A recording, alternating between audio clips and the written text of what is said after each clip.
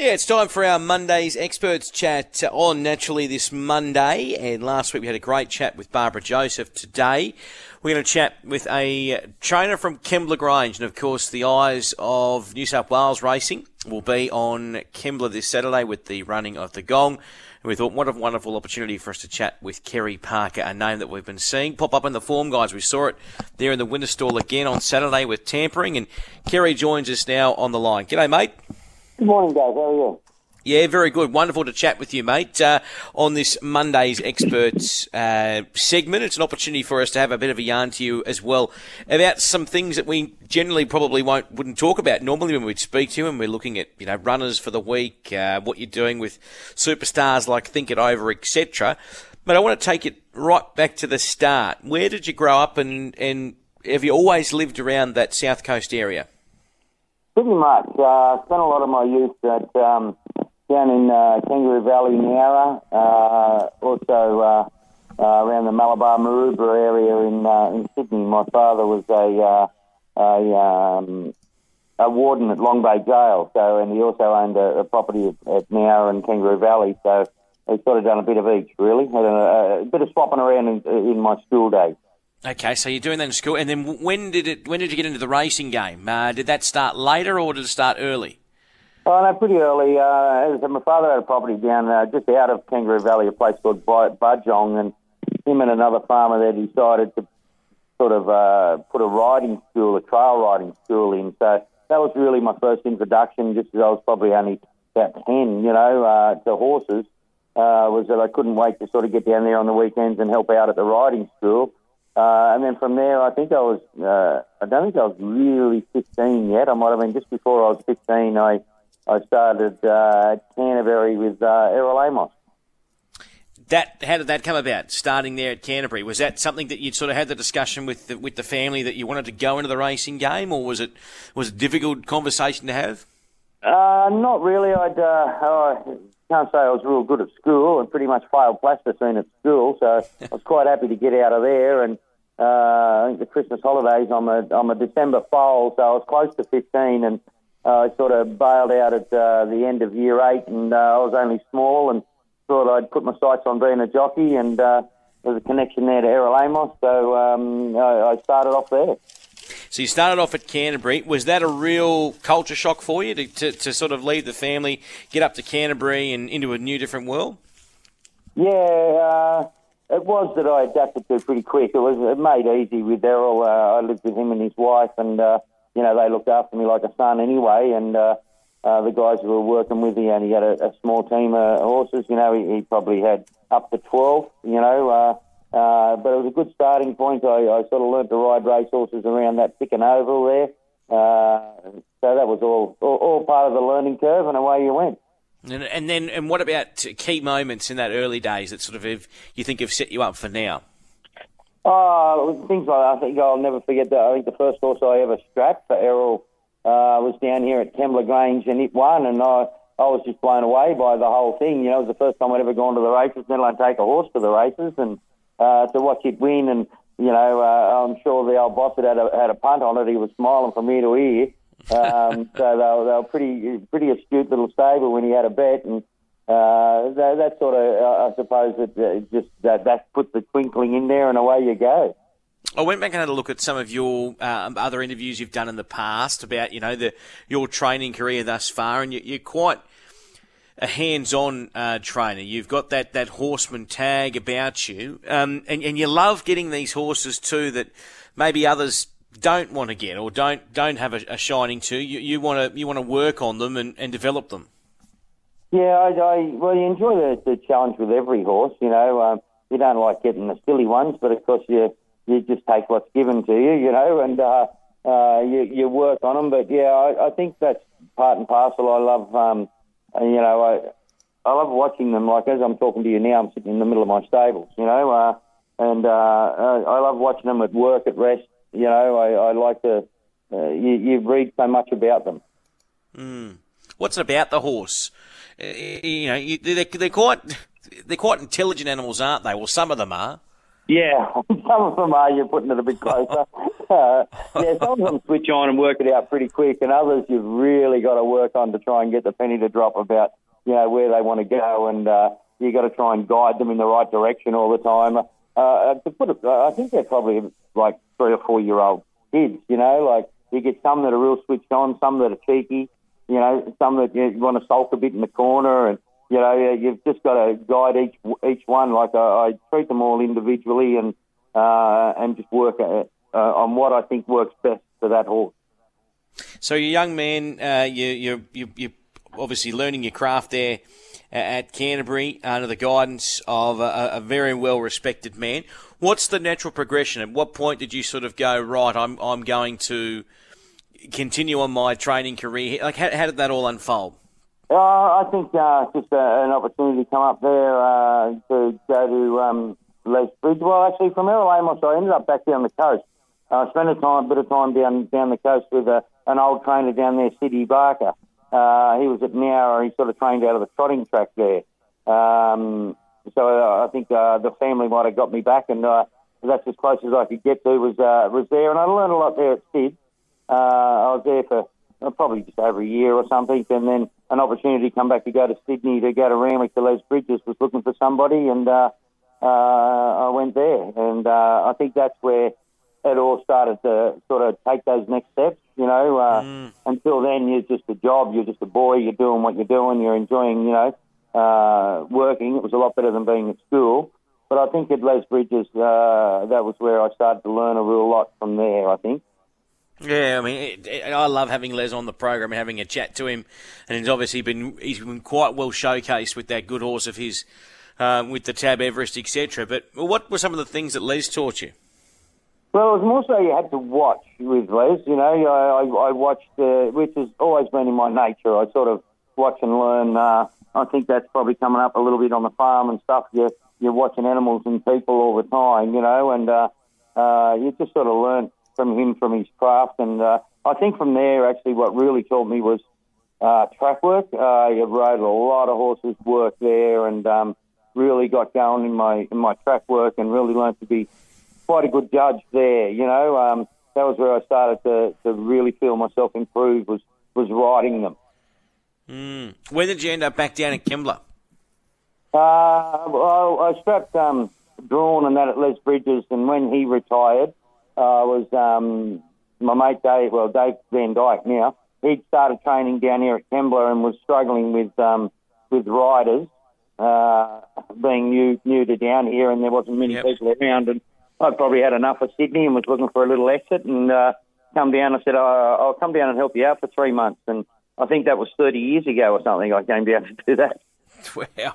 But that must have been nice to then sort of get back down south, where I know you obviously said you were jumping between as a youngster up here in Maroubra and down south, but to get back to Kembla, that obviously was a big was it a big part of your decision to sort of the quietest lifestyle? Oh, no doubt at all. I think I settled right into here really quick. Quite happy with the lifestyle here on the Leisure Coast, as it's known. But it's just, you're not far from the city. Wollongong's a big enough city as it is. It's a great lifestyle, way of life, no doubt. Rather than the hustle and bustle of Sydney, I think that's what kept me here. Now, what about in terms of training in your own name? When did you officially start training in your own name?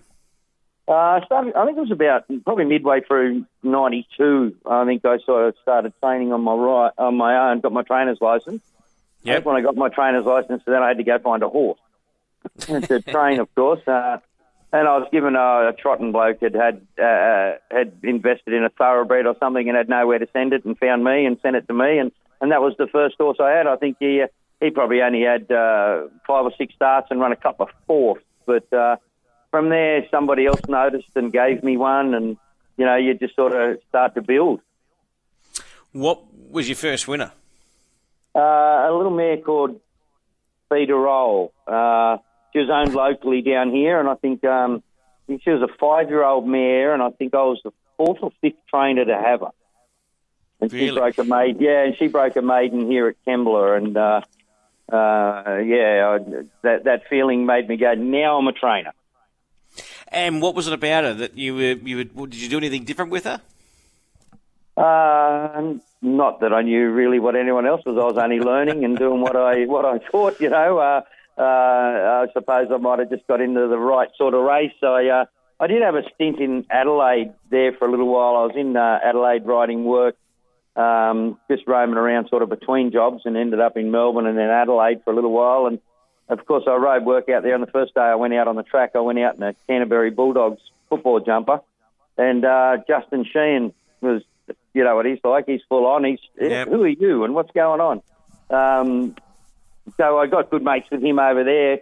And it was actually Justin Sheehan's first winner in New South Wales, my first winner. Fantastic. Mate, let's take it back to 1994. The Group 2 AJC St Ledger Gold Sovereign. What was it like that day with Gold Sovereign? That was brilliant. To get him, I think he won his maiden at Nower, and I'm going to nominate this bloke for the Sydney Cup, and everyone thought I was mad. I probably did too. But, just to watch him develop up and go through and to win the St Ledger, that was just sensational to think, oh, geez, I've got a Melbourne Cup runner now. I thought, how easy is this training? I'd only been training like 2 years and I'm heading to a Melbourne Cup. Oh, this is lovely. What made you throw him in the deep end like that? I just knew he'd run all day. He was tough. Like nowadays, he'd be a Class 2 Kembla 2,000-metre horse. But he was a little bit brain dead. He was actually trained in Sydney before I got him, and he wasn't making the mark there. And so I think they sort of sent him down to me to give me a hope with him. A mate of mine owned him, who was a strapper at Les Bridges with me. Darren Schiffman owned him, and he said, "Oh, here, you want to try this horse? He's not going much good." And he went from there and just sort of started to put it together and won a few races. And we worked him out a bit that he sort of better off just going straight to the front and bowling along. And probably I think the Sydney Cup run, which was a week before the St Ledger, then he backed up into the St Ledger after that. He'd finished fourth in that. He was probably beaten 3/4 of a length or something. And I remember I got stuffed around with jocks, and he carried 2 kilos over more than he should have. And I was just gutted I'd missed out in the Sydney Cup. I thought that was a real big chance. Yeah, okay. So then at least a week later to come back and to win the St Ledger, was something out of what I thought I'd missed. Well, what about then obviously going down to the Melbourne Cup? Oh, yeah, that was just that was a ball. Like I say, a mate of mine owned him, and we just rented a house down there. Well, he did. He rented a house down there, and I think he's the only horse in Melbourne that had 5 strappers. There was 5 or 6 of us living in this house, and we were just rotating beds. Everyone was waiting for me to get up to go to work so someone could have my bed. But it was just it was an absolute ball. We were only young blokes and run amok and just had a great venture. I remember on the Saturday, I didn't want to run him on the Saturday. I think he'd run 50 in the Moonee Valley Cup or something, and I knew I was coming to the end, and I sort of didn't want to run him on the Saturday before the Cup, but because Darren was a little bit of a Bart's fan, and he said, "Oh, it's got to run on Saturday. You got no hope in the Cup if you don't run on Saturday." And of course, then we ran on Saturday, and he was always going to be a little flat, And I remember saying to Darren Schiffman, to the owner, saying, I think it was like 10,000, which is to pay up for the Cup on the Saturday night, which is a lot of money back then, and especially for us young blokes. I remember saying, mate, you're going to finish closer to the tail than you are the leader to come up with this 10,000 to run in this Melbourne Cup. And he went away and thought about it for a while, and he said, mate, I'll earn 10,000 in my life again. He said, I might never have a chance to have a runner in the Melbourne Cup. Let's run him. So let's run him. That's the peace of mind and the frame of mind we were in going into it. And, of course, we knew he'd lead, so we quickly grabbed hold of the photographers from the Mercury, the local paper down here, and had him on the first lap and got some lovely photos of him going past the post first in the Melbourne Cup. That's sensational. Okay, so that was, 1994, and then obviously 10 years later, you've got Don Rafael, which obviously, that was owned, wasn't it, by the Story family? Yeah, Mr. Don Story. He actually rang me and he said, mate, I'm half embarrassed to even ask you. He said, got a horse here in Sydney. It's no good. It's going terrible. he said, have you got a box? Can you just keep him ticking over? Back then, he said, I've got him in the next tried sales, which wasn't for 6 weeks or something. He said, I don't want to send him to the paddock. And back then you weren't buying online. They had to go to the sales and people looked at them, So he said, I wanted to keep him looking good. I don't want him to go out. So he came to me. I said, yeah, mate, I got room. No worries at all. And I had a young apprentice here at the time. And anyway, we got him and we were working him around. And I remember Boxer Williams, who used to ride work with Teresa Batter, and I were working, and we had this young apprentice in between us on Don Rafael. And we sort of worked up and we sort of squeezed him up a bit. We were squeezing the apprentice up, and all of a sudden the horse found another gear and took off. And I thought, we might do that again on Saturday. And, of course, the two we were on, we couldn't get near this Don Rafael. He just kept running. We couldn't get near him. I thought, geez. So I rang Mr. Story. I said, you sell this bloke? I'll buy him. He was by Runyon. He wasn't much to look at. And he probably would have bought $400. I said, he goes all right. I said, can I trial him? I said, I got an apprentice needs trial rides, I said, can I trial him? He said, yeah. So I sent him down to Goulburn and trialled him. And I thought, geez, he goes all right. And I went, can I race him? And he went, oh, all right. So he sort of missed that sale and then away we went with him. And that was how he started. But, yeah, he came to me to keep a box full. So that's unbelievable. So what was it? Just a change of scenery? Was it? I think he was. I think he was just sort of. He was just going about his business, not putting a lot of effort into it. And he's probably got a little older.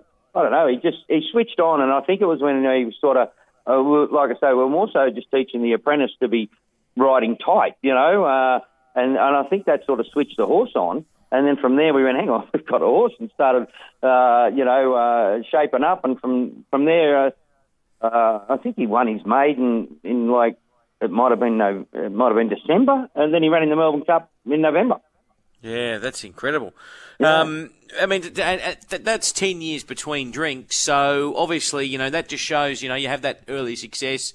You're having a ball as a youngster. You've got that original horse we were talking about, Gold Sovereign, and then 10 years go by. So it just shows, this cycle of just, things happening out of the blue and getting a good opportunity in a horse. Yeah, exactly right. You've got to wait for him to come along. Like before then, I did have a little mare that I'd bought from the classic sales. I think I paid $22,000 for a little Dr. Grace filly, mare called Kirkstall Lane, a filly called Kirkstall Lane. Actually, Barbara Joseph was the underbidder on her. I remember that, talking to her last week. Well, she ended up, she ran second in the Vinery and third in the Adrian Knox. And then she never went a yard in the wet. And, of course, it rained on Oaks Day, and that was the end of my chances in an Oaks. But she was my first test of, okay, now we're heading in the right direction with the horse, Then, unfortunately, next preparation, she'd come back. I think she won first up or something, and then bowed a tendon. So I never got to continue playing with her. And that was probably a couple of years before Don Rafael came along. And, of course, going to Melbourne this time was not about partying and having a good time. I was going down there with a horse that I thought was a genuine top 10 finisher in a Melbourne Cup. I was pretty excited and a lot more focused and had learnt a lot in those 10 years. And then what about the career of Brilliant Light, who I wanted to mention because, and I was reading this off your website yesterday, that you've tied them in similar in a way of that. You had obviously Don Rafael, which came to you, and he just needed a bit of a spark up, and you gave him that spark up, and he's, he started to put in, so to speak. Whereas Brilliant Light was on the other end of the spectrum, where you picked this particular horse out on type, and you just had drama after drama, and you had to just nurture that maturity through. Yeah, and he was always sort of a light. He looked more like a filly than a gelding or a colt or a gelding. He was always a light frame horse that just was always going to take a little while. But I always liked to ride him. He was one of them intelligent ones. He was one of the most intelligent horse I'd ridden. I loved riding him work. He just gave me a really good feel, and he'd listen to what you wanted, and it was just a matter of him getting stronger, really. And that was, I kept I've always had a good opinion of him to the owners. And we'd always I said, mate, he's coming, he'll get there. Next preparation, he'll get there. Whatever we get this prep, next prep will be better. And we just had little nigglies with him. But which was no one's really fault. It was just one of those things with him maturing. And then as he started to put it all together, well, then he had that terrific preparation where he went through and, was an unlucky third in the Doncaster where he was caught wide all the way from a very ordinary barrier and, just had a terrific preparation with him.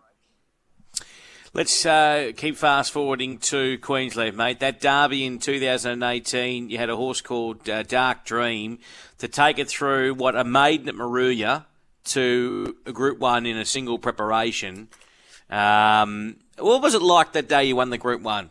You must have been emotional. That was terrific because by then my son Aaron had sort of really joined the stables. Like the boys had always sort of been around and done a little bit of work here and there, but Aaron had come sort of full time, and the plan was, he'd been up there eight weeks or something getting this horse ready for that derby. So to share it with him, and that was just unbelievable. And to get that Group 1, I'd had a few placings in Group 1s, and they're so hard to win. To get that, I was just a relieved man after he finally won that. But to take him from his ride from Moruya, we sort of took him down there, and he won his maiden, and then I think it was his next start at Kembla, and that was when I thought, oh, hello, we've got a proper horse here. I thought that was when I started mapping out a plan for a derby, was after that second run at Kembla, and I thought, oh, I think he's pretty good, this bloke, and, to go along that and to end up getting that result in Queensland was sensational. That was sensational, and then fast forward to now, and you pick up another Group 1 success. What was it, March earlier this year when the Think It Over burst through in that George Ryder? Yeah, that was terrific. Like I'd sort of, the George Ryder was never on the map, as in I wasn't going to run in that George Ryder at the start of that program, but then when the Golden Slipper Day got washed out and everything got put back a week, it was the perfect option for him. And it's just funny how things plan out, isn't it? All of a sudden I was going to be 3 weeks between runs and said, no, this horse is thriving and needs another run. I'll have to run in the George Ryder. And I remember standing there when he won it. I was standing there by myself and watched it, and I just thought it to myself. I went, holy shit, he's done it. It was that was why I just went, oh, he's done it. I was brilliant. Just rocked, but no, absolutely thrilled, and thrilled not to just be a one-horse wonder, so to speak. It's always good when you can back it up with another one, especially after I was so looking forward to getting Dark Dream back as a 4-year-old. I didn't think I'd reach the top of him yet, and of course he went to Hong Kong, so. For this bloke to walk into the barn so close afterwards and to get that was, brilliant. Yeah, that is brilliant, mate. And look, obviously Bossy rode him there back to that George Ryder, but now he's got an affiliation really with Nash. I mean, do you believe in that there is that? It seems just like he's got a knack with Nash at the moment, and I'm fairly sure they love each other.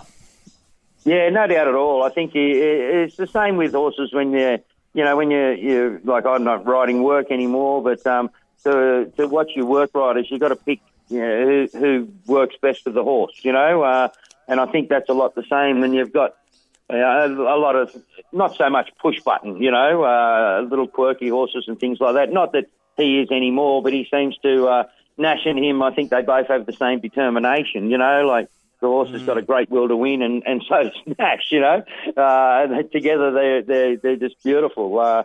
But Bossy helped him become that racehorse. He was helping him through them races earlier, and he was still learning and doing things wrong. And I think Bossy sort of helped him get to there, and then Nash has put that polish on him for winning. What about the fact that on Saturday we got $1 million race at Kembla Grange? Can you still believe it? Oh, no, that's just, it's incredible what Racing New South Wales has done there, to have this carnival still on, like even going back to Think It Over, like after the Epsom and Metropolitan sort of weekend, we were out of play in Sydney. We were back to nothing. To think that the carnival's still going, and yet we've got another big race meeting, let alone here in your backyard at Kembla here on Saturday. I think it's just... there's no words to describe how this carnival's like being at Newcastle last Saturday. It's great for the city. Yeah, you won't have a runner in the big one this year, I could see on the noms, but it's on the radar now, and it must be something too when you're attracting new owners to the stable. Oh, no doubt at all. Well, it's just I think it's like I say, it's just great for the whole area, really. Especially now we're coming back out of COVID. You can get people to Wollongong for the weekend. They can come from anywhere. It's a great, just a whole great weekend getaway. With the proper horses and proper meeting being held here. It's just great promotion for the area as well. Are you going to back Tampering Up? I'll just see how he comes through. He seems to have pulled up well, but it's an option. That's exciting, mate. He's been a horse that you obviously got him into the four pillars. I mean, there's another race, 700,000, where he ran fifth, and he wasn't disgraced at all there.